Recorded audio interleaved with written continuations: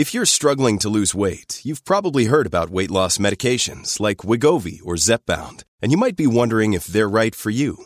Meet PlushCare, a leading telehealth provider with doctors who are there for you day and night to partner with you in your weight loss journey.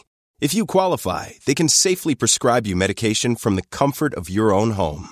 To get started, visit plushcare.com/weightloss. That's plushcare.com/weightloss. plushcare.com/weightloss. Hello, Oregon. It's Thursday, September 24th. This is Elliot Noose with a news briefing from The Oregonian and Oregon Live.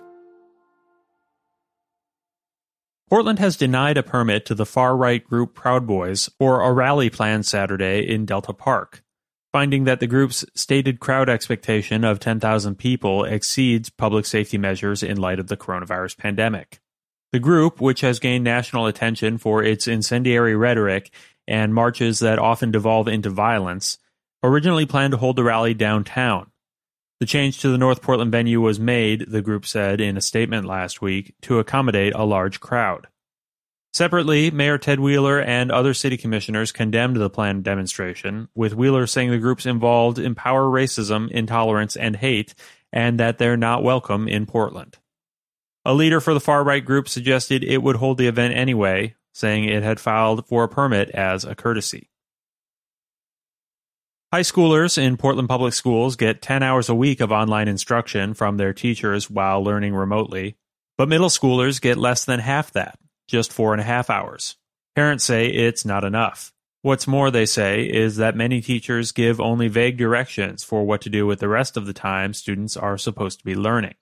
On Monday, the district addressed those concerns, saying it exceeds state-issued recommendations for middle schoolers, and that holding fewer live classes allows educators more time to communicate with students who need more support.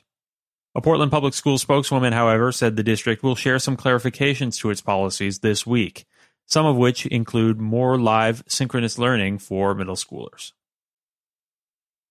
A 26-year-old Oregonian initially identified as the state's youngest COVID-19 fatality tested negative for the coronavirus during a specialized posthumous screening by the Centers for Disease Control and Prevention. Matthew Stephen Irvin died July 10th in his apartment in Yamhill City after a sudden and severe illness.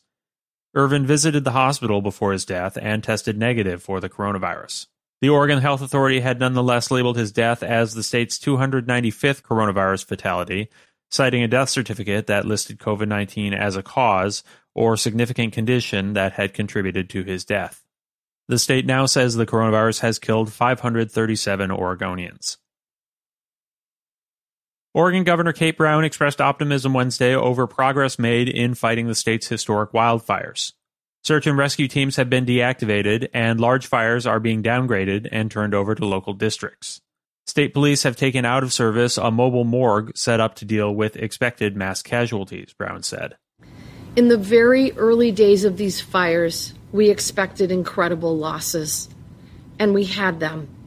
But fortunately, the loss of life has been much less than we expected.